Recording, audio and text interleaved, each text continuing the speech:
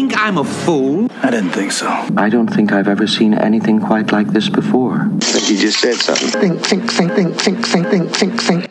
We're here, and no, that was not a misprint if you actually are one of those people that looks at the title. If you're not one of those people that looks at the title, what's it like to be the psychopath in your family? Just curious. But in all seriousness, that's not a misprint. We are going to take a big chunk, and it's going to be good for you because I'm here to tell you that you should always be careful what you wish for. This is one of the things that the Bible warns you about. This is one of the things that human nature does not understand, typically day in, day out, minute in, minute out. So, without further ado, let's knock out 22 chapters of Exodus and finish the book. What do you say? The reason I say that this is a good idea to do it like this is because we can't get bogged down. I don't want to get so bogged down that we lose the forest for the trees. If you want a slower treatment of what the book of Exodus looks like, download the sermons. We're literally going through it right now. And if we're trying to get through a book in big chunks that I haven't preached through, then find somebody good who has.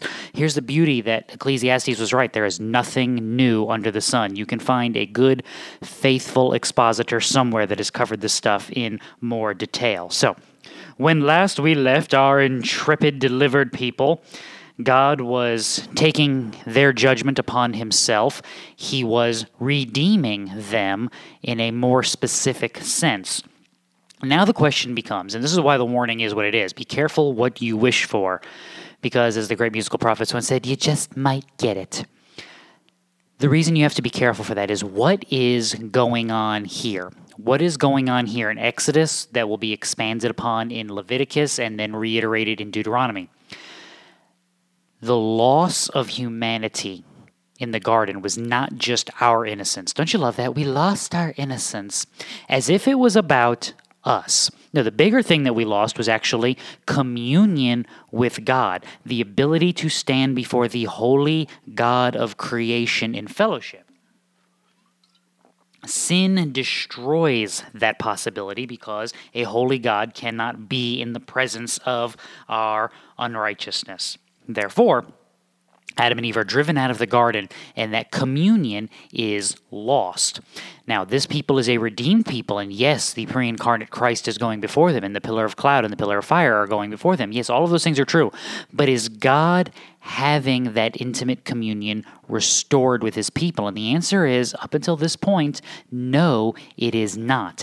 That is what the law, the tabernacle, all of these things are meant to do.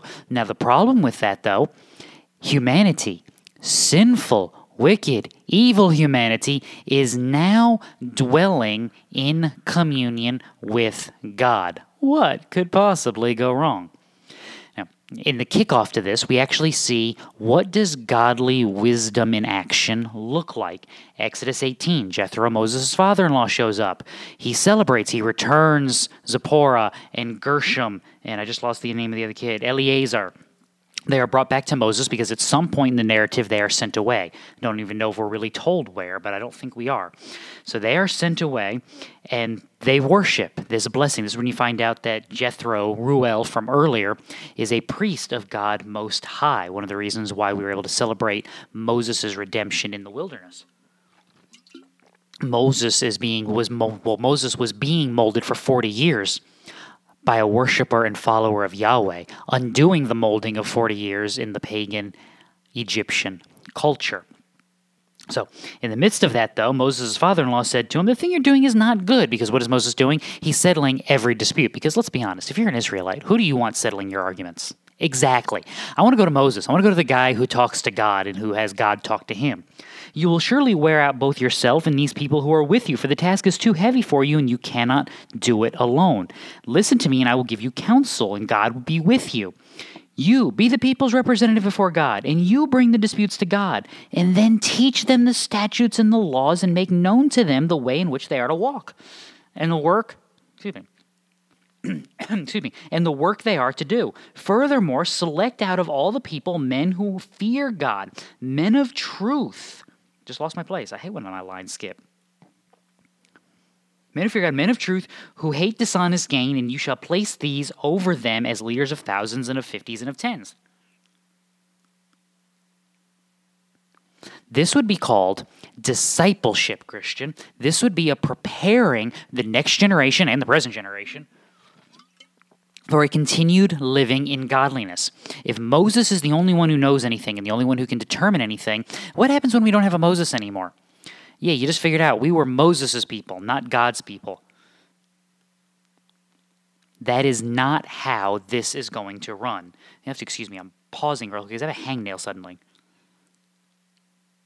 There we go. Should be good to go now. Don't ask me why these things happen. They just do, and they always seem to happen to me. So no, this is discipleship in action. This is wisdom. How does this wisdom come about? Well, it comes about from God, who is sanctifying his people. It comes about through the wisdom and work of God, who ordains discipleship because he is the one who will accomplish his purposes. You see that it is God who should be the savior, arbiter, and judge, not Moses, which means Moses' primary job is to explain the law, explain the rules, and then disciple others to be able to teach as well. Moses should be doing what every good pastor is doing, what I'm attempting to do here. I'm attempting to get myself out of a job here, and because I know once I do that, you'll keep me around. But preparing you to do the work that I'm doing. Granted, I have more time to do it than you, but that just means I can do it on a larger scale and I can do it to a better volume. You should still be able to evaluate the things of this world according to the standard that God provides in a way that is honoring and pleasing to him, that rejects the ways of the world. Again, discipleship. Formulate a worldview that enables you. Sorry, I keep hitting my microphone. Formulate a worldview that enables you to think through the things of this world, think through them in a way that honors God and rejects Satan, rejects sin, rejects the offspring of the serpent from the garden. Now, let's speed up. Chapter 19, Moses preparing to go up the mountain as God comes about onto the mountain. Always notice that as you get to the 10 Commandments of chapter 20, Moses has not gone up the mountain. God is speaking to everyone, and that's what he does. He comes down, and God spoke all these words, saying, I am the Lord your God who brought you out of the land of Egypt, out of the house of slavery. Stop. That matters. He is Yahweh. He has authority. Why? Well, because he's Yahweh, but also because of what he has done in redeeming this people. This is what we always talk about. Understanding who God is, creator, preserver, faithful, precise, long-suffering, and what he has done. He is Savior, he is Judge, he is the accomplisher of his purposes, and he is the sanctifier of my soul. He provides the means and the empowerment by which I walk in righteousness. Yes, I'm still called to walk, but he provides the means. He provides the motivation. He provides the encouragement. He provides the powering. He provides all of these things because I am in Christ his child. That is who he is, and that is what he has done and what he is doing. Stop right there, Christian, and always view the world through that lens. If you want to understand, again, I just rattled off all 7 of our foundations that we walked through in Genesis. Everything else is going to flow through those things. Every other scaffold we build. How do I judge these cases? Well, I bring that wisdom to bear. But I can't do all of this. But nobody else seems to have this wisdom. Ha ha ha ha ha. Now what do I do with that is God honoring?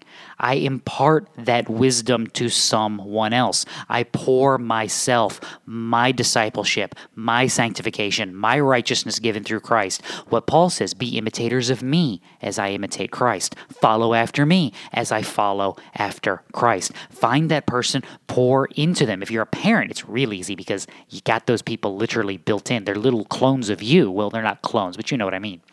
They're little yous running around, and that is your first discipleship ministry. You start there. Now you're going, but I don't have any children, or they're grown and out of the house. That's fine. You go to stores, you go to gyms, you go somewhere, you have friends, you have neighbors. Start having these people around and start talking about the things of the world. Start making sense of the world from a Christian perspective. And yes, it's not like there's nothing going on in the world.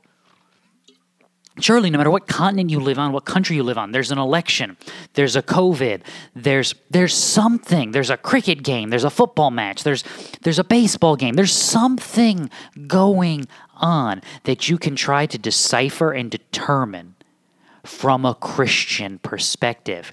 And make it known when you're giving your opinion and you're giving your understanding that you're doing it for this reason. This is how we interact and bring to bear our thoughts on the world. Again, foundational being what? Who God is and what he has done and is doing. So you get the commandments, you get the people hearing. And again, the commandments are just expressions of what? Who God is. That's your first table of the law. Have no other gods. Don't make an idol. Don't take the name of the Lord your God in vain. Honor the Sabbath. Sabbath becomes our hinge. So it has vertical and horizontal components, primarily vertical though. So have no other gods. Why? Because no other God can do the things that God can do, and because no other God is who Yahweh is. Don't make an idol, because you can't summarize this creator and preserver by something that is the work of your hands. You just can't do it. Don't take the name of the Lord your God in vain, because you honor who he is. Remember the Sabbath, because you worship who he is in the creation that he has made. Now you really get to your horizontal. Honor your father and mother. Why? Because they're supposed to be teaching you these things, and you honor God by honoring the rightful authority he has presented. Don't murder. Why? Because the God who created is the God who sustains, is the God who judges, not you.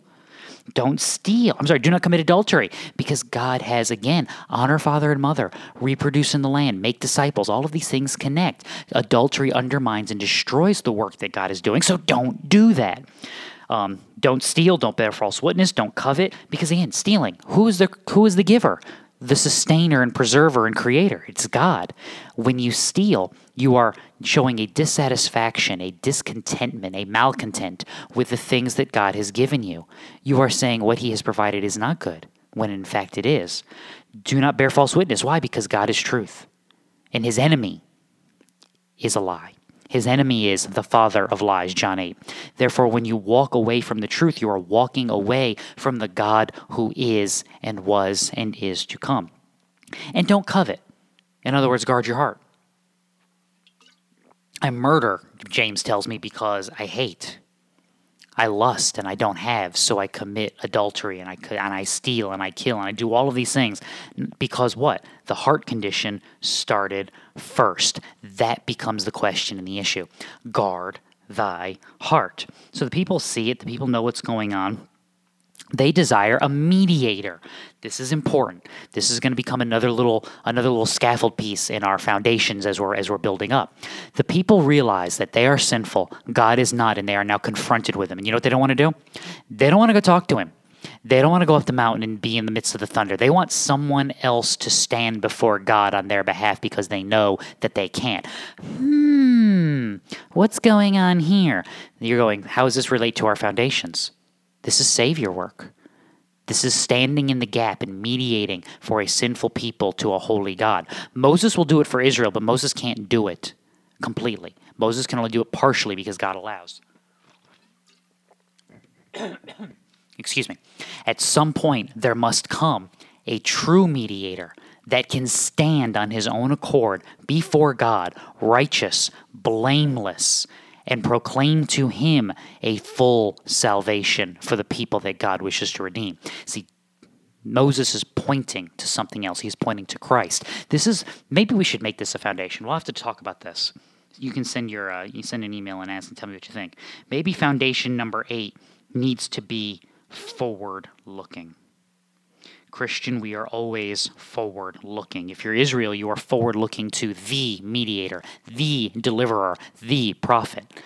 If you're a Christian today, on the other side of the fulfillment of the deliverer, who was the prophet, well, you're still now waiting for the king to come upon this creation. You're waiting for the consummation of all of these things. So you are living faithfully and trusting. Why? Because God is faithful and long-suffering. Therefore, his people, seeking to be like him, walk in the same way. Meaning our eyes are up and we are eternally focused. Now, here's where we go rapid fire. 21, 22, 23, laws. Laws. Now you're going, why? Well, what do they deal with? They deal with property. They deal with how we deal with the Sabbath, how we're going to take the land, what's the feast should be. What happens if somebody steals an ox? Weren't we just told not to steal an ox? Yes, we were. But people are sinful, and guess who's not surprised by that? Exactly. God is not surprised. So he deals with it, and he provides for his people a way that they can deal with it so that as these sins come upon them and as they fall short, they are ensuring that they as a people stand before God the way he has called them. So they affirm their covenant in 24, and thus begins the sanctuary, the tabernacle in chapter 25. We need an ark. Why? Because we need a place to keep the remembrances of this covenant with God. We also need a place to meet with God. And since we can't make an idol, we can't represent him, we can make a place that will solidify where we go. Now, does God need that? No, he doesn't. But we do. Believe me, we do. If you don't believe me, are you more apt to pray if I put you on your couch or in a church? Yeah, that's what I thought. Are you more apt to worship in song if I put you in the car or in front of other people? See what happens? Where we are matters. So God designates a place that the people may meet, a place where they will offer sacrifice. This is also good because this will prevent them from doing it themselves. Because again, when left to our own devices, what are we going to do? We're going to go back and engage in idolatry. We're going to fall short. God does not want that. As the sanctifier of his people, he desires that they walk in holiness even in how they worship. None of this is left to chance. So you're going to build a sanctuary. You're going to build an ark. You're going to build a table. You're going to build lampstands. This is how you're going to lay out curtains. This is how you're going to set up the boards. I mean, the veil that will separate, because you don't get to go in there whenever you want. There's rules, there's regulations, and they'll be expanded upon in Leviticus, and they'll be expanded upon in the history of Israel. These things all matter. What the altar will be, the courtyard for the tabernacle. What do the priests wear? Do they just get to throw on some jeans and a hoodie? No, they don't. Hoodies haven't been invented yet, and denim's not coming around for another 3,000 years. So no, they don't get to put on jeans and hoodie. They have specific articles of clothing meant to separate them from the people, meant to mark them as other than, and meant to mark them as servants of God. Why? Because they're going to make the sacrifice on behalf of the people. The one who makes the sacrifice needs to be separated. He needs to be seen as other. Why? Because the ultimate sacrifice, the sacrifice, is other. He is God in flesh. Therefore, he is not like us. And these pictures are being shown even in the priestly worship. So they are told how to dress. They are consecrated. And what do they do now? Well, you got a job. You offer sacrifice. Servants of God do what? Serve God. So you get to chapter 29. I told you we were going to go rapid fire here. They bring the bull before the tent of meeting. Aaron and his sons lay hands on the head of the bull and slaughter the bull before the Lord at the doorway of the tent of meeting. Take some of the blood of the bull, pull down the horns of the altar with your finger, and you shall pour out all the blood at the base of the altar. And you shall take all the fat that covers the entrails and the lobe and the liver and the 2 kidneys. Gotta love the specificity here. And, excuse me. And the fat that is on them, and offer them up in smoke on the altar. Specific. The reason I mentioned the specificity there is nothing left to chance here in the worship of God. It is all set up and set aside for God. The worship and proclamation done rightly according to who he is and what he has done. So, chapter 30, you've got the altar set up, the anointing oil. How are we going to get all this stuff built? Chapter 31, the Lord spoke to Moses saying, you remember that God who is long-suffering and precise? The Lord spoke to Moses saying, I have called by name Bezalel, the son of Uri, the son of Hur, of the tribe of Judah. Gotta love that because Hur is the guy going up the mountain with Moses to hold his hands up when they had battle. I have filled him with the Spirit of God in wisdom and understanding and in knowledge and in all kinds of craftsmanship to make artistic designs for work in gold and silver and in bronze and in the cutting of stones for settings and in the carving of wood that he may work all kinds of craftsmanship. And behold, I myself have appointed with him Aholiab, the son of Ahisamach, of the tribe of Dan, and in the hearts of all who are skillful I have put skill, that they may make all that I have commanded you. Because he is the accomplisher. He is precise, he is faithful, and he will do all of these things. Now, in the midst of all of this, the call on the faithful followers to do what? Follow faithfully. Or, if you want to continue the order, faithfully follow. If you're a faithful follower, you are to faithfully follow. When the people saw that Moses delayed to come down from the mountain, chapter 32, The people assembled about Aaron and said to him, "Come, make us a god who will go before us. As for this Moses, the man who brought us from the land of Egypt, we do not know what has become of him." So Aaron said, "Tear off the gold rings which are in your ears and of your wives, your sons, and your daughters, and bring them to me." And all the people tore off the gold rings which were in their ears and brought them to Aaron. And he took this from their hand and fashioned it with a graving tool and made it a molten calf. Remember that detail, that he fashioned it with a graving tool. What's going on here? They have forgotten who God is and what he has done. Therefore, they are going to engage in idolatry, false worship. They are going to dishonor their Savior because they don't remember their Savior. They're going to do what seems best to them. They are going to move off the firm foundation of the testimony of God. And they're going to wade into the muck and the mire that is our idea. Proverbs tells you twice, there is a way which seems right to a man, and in the end, that way leads to death. You do not possess the words of life. You do not possess the means by which you may be saved. You do not possess the means by which you may persevere in this world. God does. And he graciously provides those to his children who have repented of their sins and trusted in Christ as Savior. He is Creator. He is Preserver. He is Savior and Judge. He is faithful. He is precise and long-suffering. He is the accomplisher, and he is the one who will sanctify the people whom he has called. So, he does this, and Aaron fashions the calf. "This is your God, O Israel, who brought you up from the land of Egypt." What could go wrong here? And then he declares a feast. Then the Lord spoke to Moses, "Go down at once, for your people." You'll love that. Suddenly, God becomes like you with your spouse. You know what your child did today? There you go. "Your people, whom you brought up from the land of Egypt, have corrupted themselves. They have quickly turned aside from the way which I commanded them. They have made for themselves a molten calf, and they have worshipped it, and have sacrificed to it, and said, 'This is your God, O Israel, who brought you up from the land of Egypt.' The Lord said to Moses, 'I have seen this people, and behold, they are an obstinate people.'" Now, God's contemplating destroying them, which means he's testing Moses really here. The reason why they're Moses' people is God's people don't walk like this. God's people don't do this. Humans do this. A faithless people do this. God is disowning them because, wait for it, they have disowned God. So Moses entreated the Lord and said, "O Lord, why does your anger burn against your people whom you have brought out from the land of Egypt?" See, Moses knows his foundations. He knows that God is Savior and Judge. What is he appealing to? He is appealing away from judgment and to the Savior. "Your people whom you've brought out of the land of Egypt with great power and a mighty hand. Why should the Egyptians speak, saying, 'With evil intent he brought them out to kill them in the mountains and to destroy them from the face of the earth'? Turn from your burning anger and change your mind about doing harm to your people." Moses passed the test. What's he more worried about? That this people persevere? No, they don't deserve it. Moses is worried about what? God's name, God's reputation.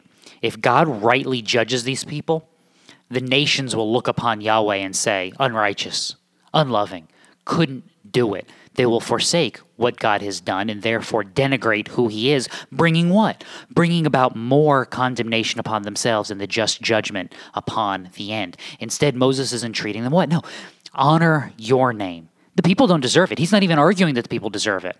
He's arguing that God has done this.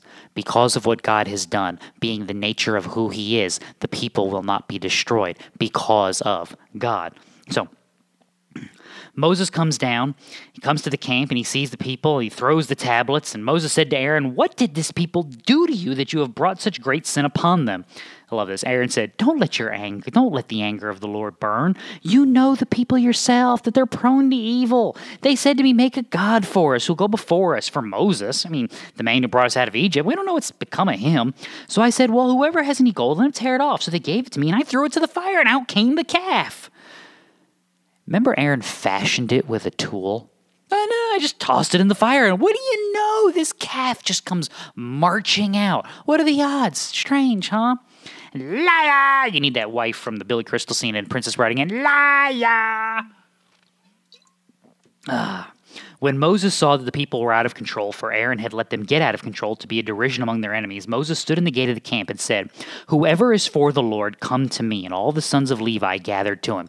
You ever wonder why the Levites, who are passed over for kingship by Jacob in Genesis 49, if you ever wonder why they get to be the priests, this is why. because they're concerned with God when it came down to it. And he said to them, "Thus says the Lord, the God of Israel, every man of you put his sword upon his thigh and go back and forth from gate to gate in this camp and kill every man his brother and every man his friend and every man his neighbor." So the sons of Levi did as Moses instructed, and about 3,000 men of the people fell that day. And Moses said, "Dedicate yourselves today to the Lord, for every man has been against his son and against his brother, in order that he may bestow a blessing upon you today." Why? Well, because what are your options? Wrath of man, wrath of God. Now, David rightly later on will turn to the wrath of God as opposed to the wrath of men because David has experienced both. What Moses is showing you here is what's better for this nation, to deal with God's wrath or to deal with the judgment as handed down through the Levites? And the answer is the Levites as far as the nation's concerned, because the Levites won't wipe them out. They're going to be thorough, but they're not going to be as thorough as God is because God is very precise. And you don't want to run the risk of his long suffering running out. So they're dedicated. They resume the journey. Once again, Moses must stand in the gap for the people. The tablets are replaced. The covenant is renewed. Moses sees the glory of the Lord. And you get to see the work now being done. They get the gifts. They build the tabernacle. They're proceeding with everything rightly. Again, why? 4 chapters ago, this people was worshiping the calf, doing all of these things. And the answer is because God is long-suffering. So the tabernacle is assembled, and the cloud covered the tent of meeting, and the glory of the Lord filled the tabernacle, and Moses was not able to enter the tent of meeting because the cloud had settled upon it. And the glory of the Lord filled the tabernacle. And throughout all their journey, whenever the cloud was taken up from the tabernacle, the sons of Israel would set out. But if the cloud was not taken up, they did not set out until the day when it was taken up. For throughout all their journeys, the cloud of the Lord was on the tabernacle by day, and there was fire in it by night, in the sight of all the house of Israel. And we finished Exodus. I told you we'd get there. Now, what's going on here? The patience and long-suffering of God on display. The precision and sanctification of his people. There shouldn't have been craftsmen in that sinful lot, but there were. They don't deserve mercy from God, but they received it. They don't deserve to have someone stand in the gap between them and the wrath, but it's accomplished. Why? Because God has ordained, God has promised, and God will fulfill and deliver all that he has promised to do.